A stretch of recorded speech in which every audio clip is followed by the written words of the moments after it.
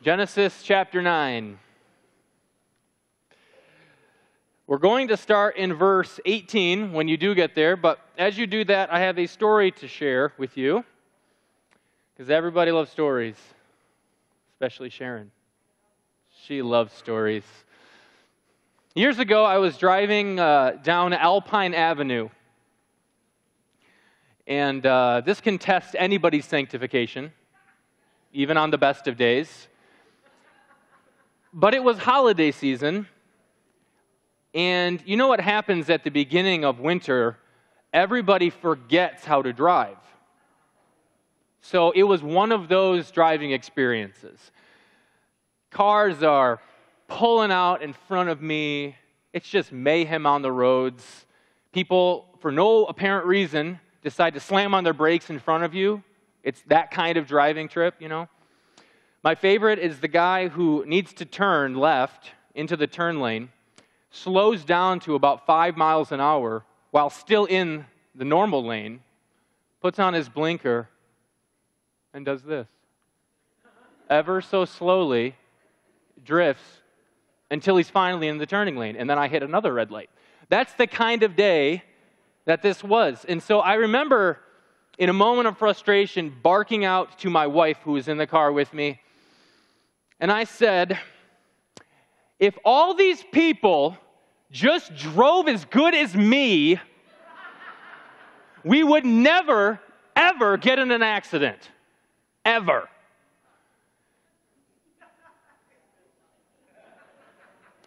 You guys laugh, but I was serious, okay? I was convinced of this fact. If people drove as well as I drive, no problems on the road, and all of these idiots in front of me would just stop doing that. That was what I was hoping for. And so I'm expecting some words of consolation and affirmation from my better half, you know?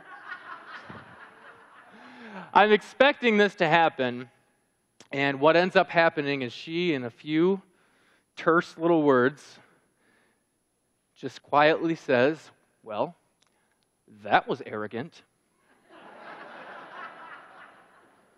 And it might have been arrogant. I mean, I was still right, but it might have been arrogant. You see, the reason I tell this story is because we all, whether we want to admit it in front of other people or not, we all tend to think that the ills of the world, the problems of the world, the sins of the world, it's an out there problem. It's all of them. Right? It's never me. You guys ever think that way? The problem with politics is that side, or the problem with our culture is those people. We never talk about our sins when we talk about the problems of the world. It's always other people's problems. So I got to thinking, Noah and his family, we heard about in the last couple of weeks, they were just rescued from the flood. This was God's judgment on the world for the overwhelming wickedness that had taken place. They were rescued. They were brought through the floodwaters. And I wondered if at any point Noah or his sons thought to themselves, finally, the world is done with those people. The problems in the world are now fixed. Now we can restart, hit the ground running, and this world is going to operate the way it was supposed to operate. It doesn't say that in the Bible, but I got to wondering about that. Finally, all the sinners would be gone. Do you think that that's true? No. If you've read your Bible, you probably very quickly are disagreeing with me. Because here's the deal. Everything is destroyed in the world, right? But sin floats. That's my quippy little way of saying, you think the problem just got wiped out and eradicated? Think again. Because sin floats. It still exists. The world has seemingly been washed of its wicked inhabitants, right? But a wicked power still inhabits the heart of mankind, does it not? And this is the problem with the ills of the world, or the sins of the world. And this is what we see precisely in this next story. So look with me, Genesis 9. Let's start at verse 18. Let's actually have everybody stand. I like when we do this. Keep you up and down. Maybe it's because I grew up Catholic and that's all you do in church is stand and sit, stand and sit. I don't know. But either way, we're going to do it. This is Genesis chapter 9, verse 18. The sons of Noah who went forth from the ark were Shem, Ham, and Japheth. Ham was the father of Canaan.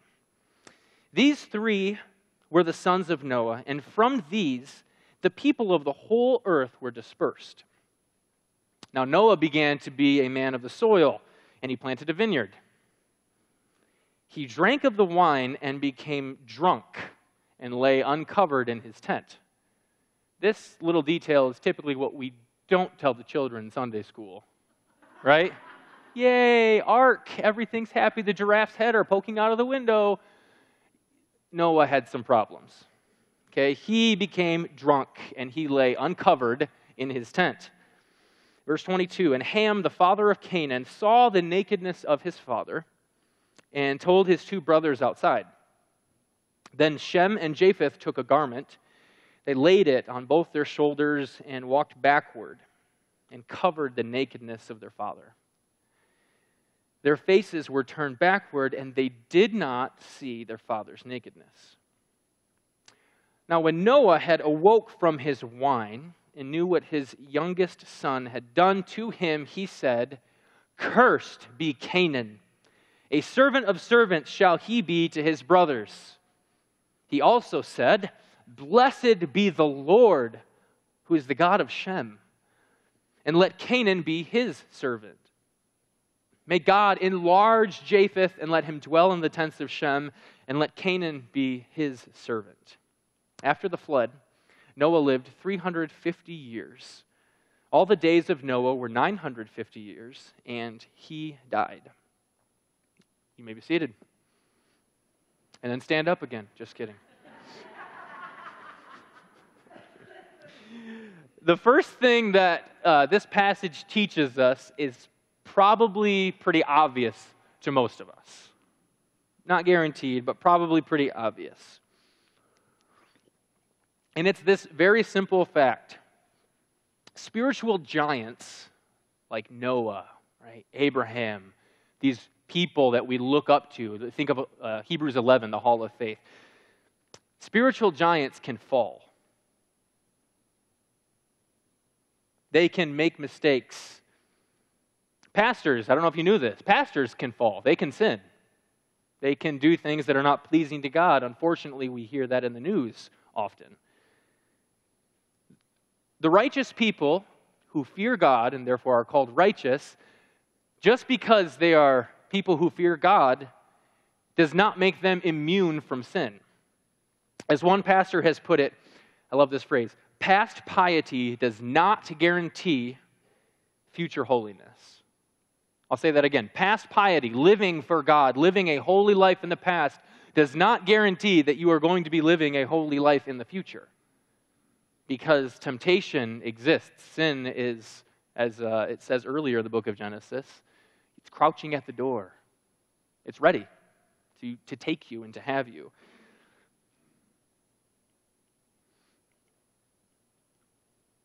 Just because we may have turned from sin and toward Jesus when we first became a Christian, it doesn't necessitate that you're still repenting and still turning to Jesus now. We've all probably had moments in our Christian walk where there's tremendous growth, also had moments where we feel very dry and at times we feel far from God. This happens in all Christians' lives, and Noah is not an exception to this. He was considered a righteous man in his generation, don't get me wrong, but he was not sinless. And this story reminds us of that fact. He did fear God, though. And God chose to use Noah to deliver the rest of the human race, the remnant, right, him and his family of the human race, though he sent a just judgment of the flood to wipe out the wicked inhabitants of the world. This is all true, but we have to listen closely because one moment of weakness, even one, can cause us to sin, and sin has disastrous effects. This is simply the way sin works. It's never, ever free of consequences, as we see in Noah's story. I imagine what it would be like for any of us, if you cared all about your lawn, to during early spring when it's dandelion season and your green grass is completely yellow. You guys know those days? When those dandelions get a little older and they turn into those lovely puffballs where God has so designed seed to spread throughout I wonder what would happen if you or I in our yard took a bunch of those, picked them up, and just walked like this. What do you think would happen to your yard the next year? Would it have dandelions in it? Absolutely. It would be covered with them. Because to sow a dandelion seed means you are going to have dandelions. In the same way, to do a sin, even what we might deem a small sin, still has consequences. It's simply the way sin works. So let's talk about what exactly was Noah's sin. What did he do? Let me make this clear as I can. His sin was not that he drank wine. This might be controversial for some people who grew up just avoiding it so that, stumbling or tripping over it, something like that would never happen. But his sin wasn't that he drank wine. It wasn't that he planted a vineyard and then he drank some of that. The whole world just got wiped out. It's time to start agriculture again. All right, this is something Noah would naturally have done. The scriptures say in Psalm 104, verses 14 and 15, it says that God causes the grass to grow for the livestock. It's their food.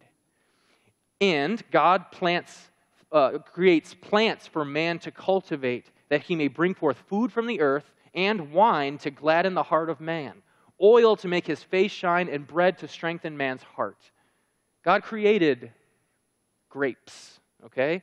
If wine were a sinful substance, then we wouldn't see Jesus drinking it at the Last Supper, what we're going to celebrate later today. He wouldn't have consecrated it if it were something that he wanted us to always avoid because it is inherently sinful. So what was Noah's sin? Noah's sin was that he gave into something we don't talk about often. He gave into gluttony. He gave into the overconsumption, the abuse, the taking advantage of God's good gifts to mankind. The scriptures make this abundantly clear. It says, drunkenness is the sin. Do not be drunk with wine, but instead be filled with the Holy Spirit, is what Paul tells us. Every good gift, think about this, every good gift can be and often is abused by mankind. Food is a wonderful good gift, isn't it? We're all thankful we have meals every day. Can food be abused? Absolutely. We rarely talk about the ramifications of that, but food can absolutely be abused. Those who fear God are those who receive God's gifts rightly. They do it in the right manner without taking advantage of them. Proverbs 23, I want to direct you to flip there for just a moment. The Bible absolutely gives us warnings about alcohol, doesn't it?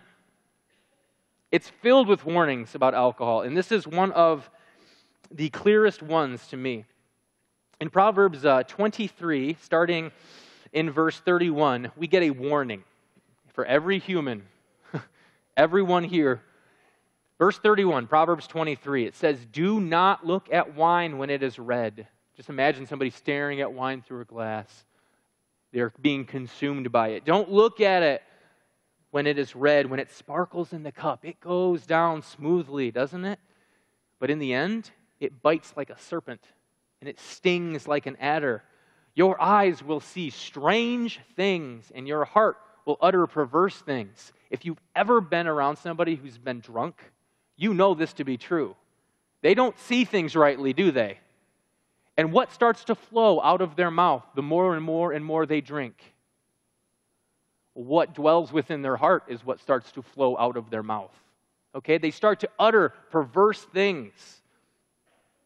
Verse 34 says, "You will be like one," here's a little metaphor for us, "who lies down in the midst of the sea, like one who lies on the top of a mast. They struck me," you will say, "but I wasn't hurt." That's what I think drunk people sound like, apparently. "They beat me, but I didn't feel it. When shall I wake? I must have another drink." They're consumed by it and they become fools. So be on your guard. Noah had overindulged. He had become a fool. He had not just used the fruit of the vine, but he had abused alcohol. And this is what it looks like. Think of the story. Noah gets hammered. That's the way we would say it, right? Noah gets hammered, and he is lying down, passed out, drunk, completely naked. Is that dignified or what? This is what happens when we abuse God's gifts. We become fools. If we're not careful to guard our steps, to pursue righteousness, to walk with God, then we can give in to sin. Even people who you would think are spiritual giants, they can fall too. I got to thinking about this, and think about people in your life that you think are very godly people you admire and look up to for their faith. As I was thinking about this, I don't think that these spiritually mature people got that way by accident or by carelessness. Do you? Do you think they became people that we respect because they were careless, didn't guard their way, and just gave in to lots of things? Or do you think that they were people who were on guard against such vices? People don't become holy and more like God just because the earth has revolved around the sun a few times. Think about that. Time does not necessitate that you're drawing closer and closer to Jesus and becoming more like him. It takes a careful walk. I love how the King James says, walk circumspectly. It's a word we don't often use, but it talks about how we walk in such a manner where we're always aware of our surroundings, always aware of how the enemy might be trying to trip us up. We would be wise to do this, to pay attention. 1 Corinthians 10:12 says, let anyone who thinks he stands take heed, be careful, lest he fall. Jesus says in Luke chapter 12, he warns us and says, take care and be on your guard against all covetousness, for one's life does not consist of the abundance of his possessions. Psalm 119 verse 9 asks the question, how can a young man keep his way pure? How is this done? The simple answer is by guarding it according to your word, by guarding your way. I was thinking, think of the Old Testament, and I'm thinking of cities. And cities that are caught off guard and ambushed are cities where the watchmen aren't alert or fall asleep, right? If you're not paying attention and being on defense, you will likely get attacked. The armies that aren't victim to a surprise attack are those who have watchmen who are alert, who are ready, and who are prepared to engage and do so wisely. I want us to apply this to our hearts because you guys remember, the sin isn't an out there problem, right? Sin floats in each one of us. Since that is the case, what particular sins must you be on guard against? I think the Christian answer would be all of them, Jared. Yes, you're right. But be specific. Which sins uniquely tempt you? Maybe for some of you it is the abuse of alcohol. Maybe that's something to repent of today. Maybe for some of you it's the overuse or the abuse of food. Maybe that's something that we need to repent from. Maybe for some of you it's your biting words towards other people. Just always having that snarky tone that makes other people feel less than you. Maybe for some of you, it's just the pride of your own heart, always thinking you are greater and inherently better than them. You name who the them might be. We have to apply this reality to ourselves and be on guard against things that uniquely tempt each one of us. And we all have them. We must be watchful.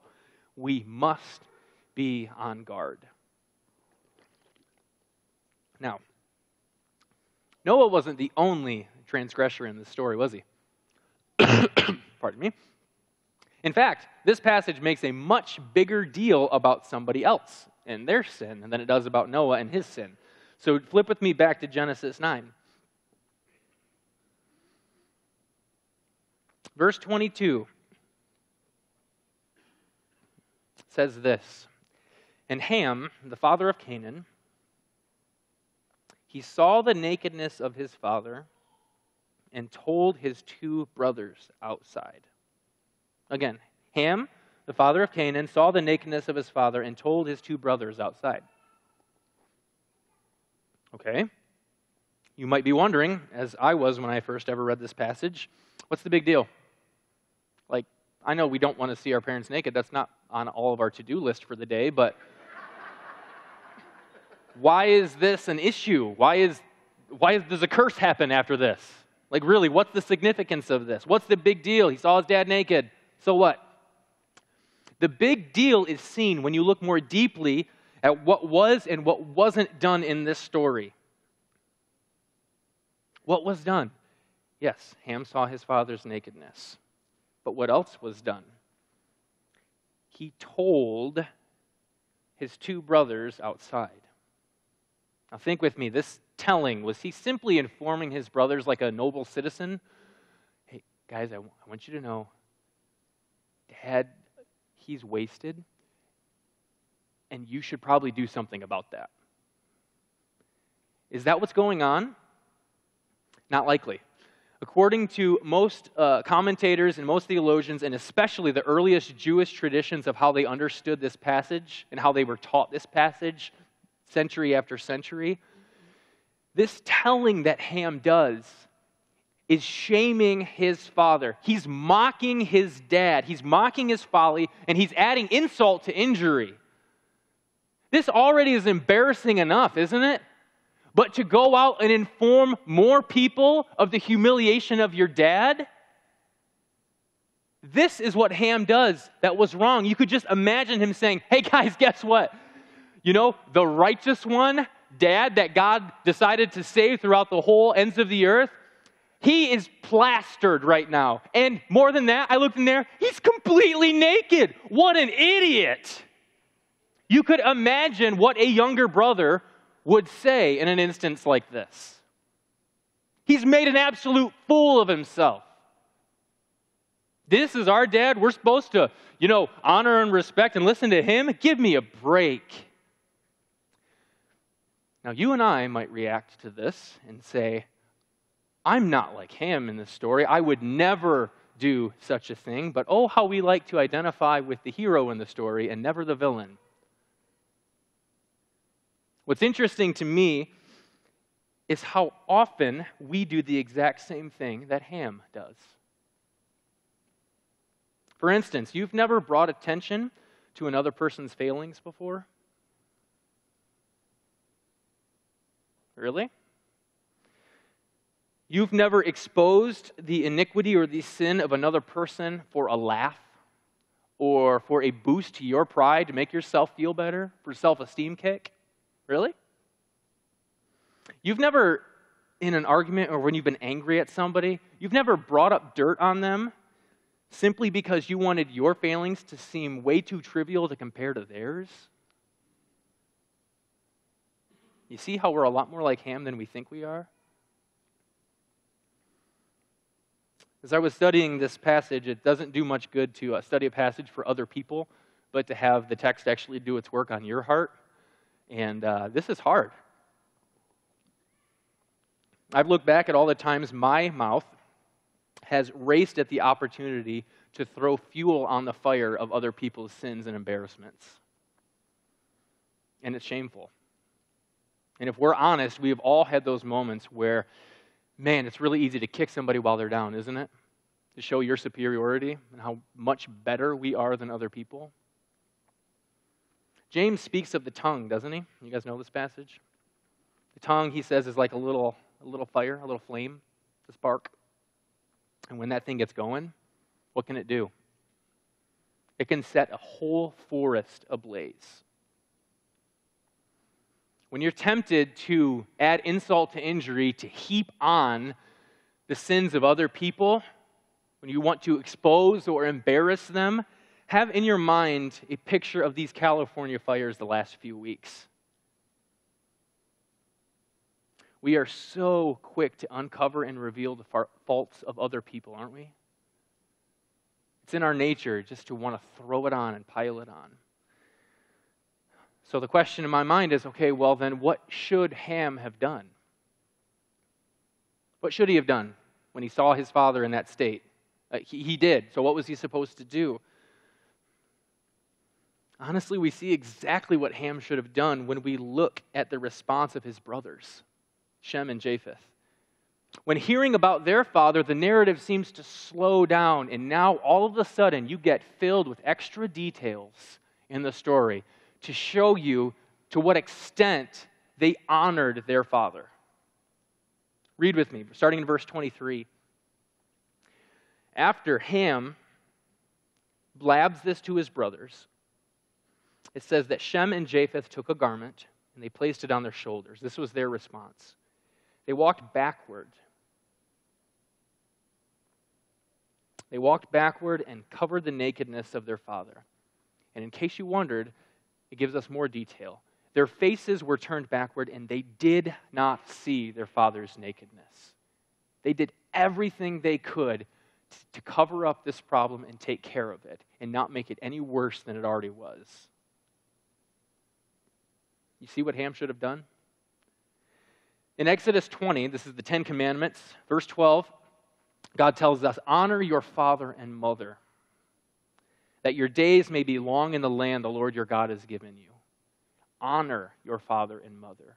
This inherently means don't do things that would dishonor them, that would embarrass them, that would cause contempt and shame to pile up on them. Honor them instead. To bring dishonor in the sight of God is a wicked and vile thing to do. We are called to respect them even when they make utter fools of themselves like Noah did. Even then, respect and show honor to them. Why? You know what this does? This covers their shame. This covers their shame. 1 Peter 4:8 tells us to keep loving one another earnestly. And then it tells us why. Because love covers what? A multitude of sins.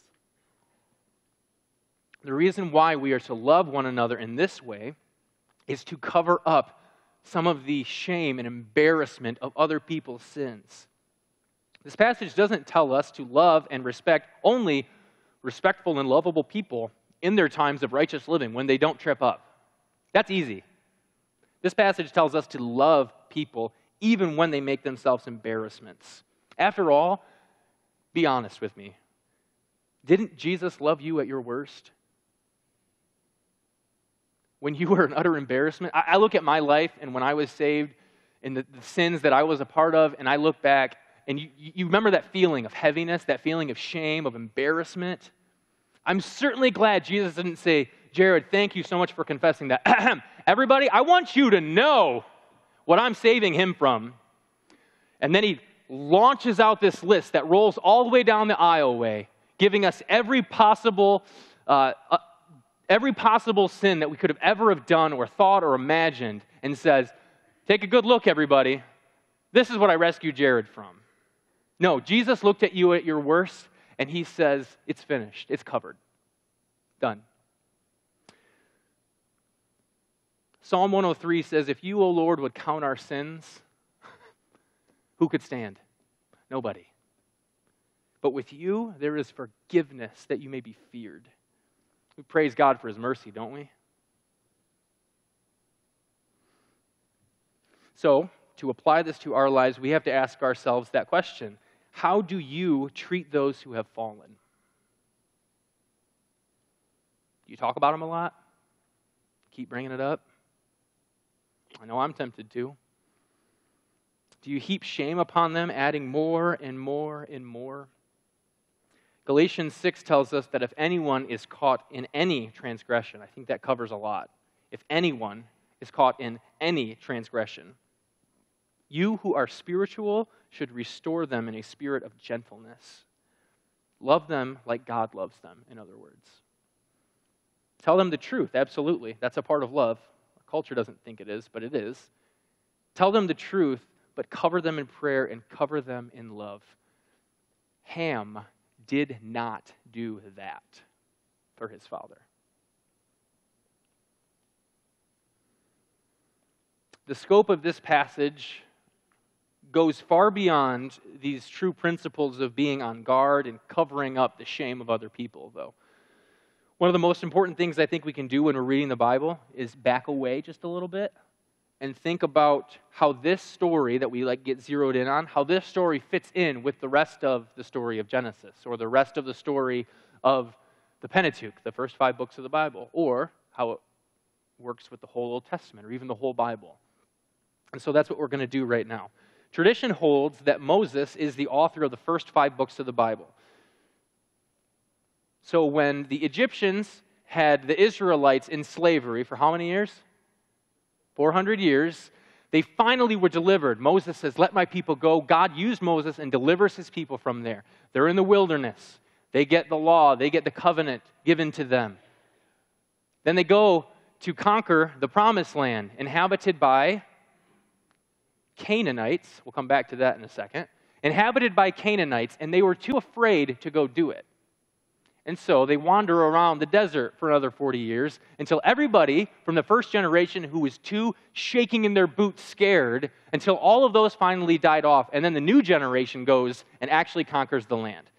So tradition says that Moses wrote Genesis, including the whole Pentateuch, that he wrote that during this time. So imagine for just a second that you're an Israelite, and you are hearing this for the first time. You're hearing these stories. Maybe you've heard them before, but you actually have it concretely now. Imagine how they would read this passage. Verse 24. When Noah awoke from his wine and knew what his youngest son had done to him, he said, "Cursed be Canaan," not Ham. "A servant of servants he shall be to his brothers." He also said, "Blessed be the Lord, the God of Shem, and let Canaan," not Ham, "be his servant. May God enlarge Japheth, and let him dwell in the tents of Shem, and let Canaan be his servant." Who was cursed? Canaan. Who did the sin? Ham. I'll be honest, this is a pickle. Read many commentaries explaining this passage. All of them say something different, because this is notoriously hard to understand and fill in the gap of why this happened. The point still remains that it happened. But the question that we always want to know is, well, why did that happen? And we don't always get those answered. Some commentators believe that Canaan is cursed. Canaan was the fourth, the youngest son of Ham. Look at chapter 10, verse 6. The sons of Ham were Cush, Egypt, Put, and Canaan. Canaan was the youngest son of Ham. But because when they left the ark, when Noah and his 3 sons left the ark, God gave them a blessing, and he told them the same thing he told Adam and Eve: "Be fruitful and multiply and fill this earth with more images of me." When he did that, many commentators say, well, since he was already blessed, he couldn't therefore now be cursed, because the gifts, the calling, the blessing of God, that's irrevocable. So we can't take that away. That's one argument. Another says they look at the law and they say that sin is so significant in its scope and it's so destructive in its nature that the sins of the father are visited upon even their children. So because of his sin, it has affected following generations. That's another one. Others believe that this was in fact a prophecy of Noah, that God gave him these words to be able to utter essentially into reality what he had foreordained, what he had already predicted would be the fate of the Canaanites. All of those seem pretty good to me. They all have merit, right? They seem plausible. But the point here is this: Canaan is cursed. Think about Israel again. Those wicked inhabitants that God is telling us to go and wipe out and kick out of the land. Those inhabitants that God had said will be a servant to us over and over and over again. Those are the very ones I'm telling you to go and wipe out. Also, you know why I'm telling you to go and wipe them out? Is because there is no fear of me before them. They are a people who are an enemy with God. Therefore, they are an enemy of Israel. You see how this starts to put into perspective why this passage would even be given for them? It is filled with stories for us to learn from, immoral examples that we should avoid, obviously. But more than that, this serves as a key understanding of how the wicked Canaanites got to their terrible sexual practices, their idolatry, all of their hatred toward the God of Israel. It all happens because, looking back in the story, we see how wicked Ham was and how disrespectful to his father he indeed was.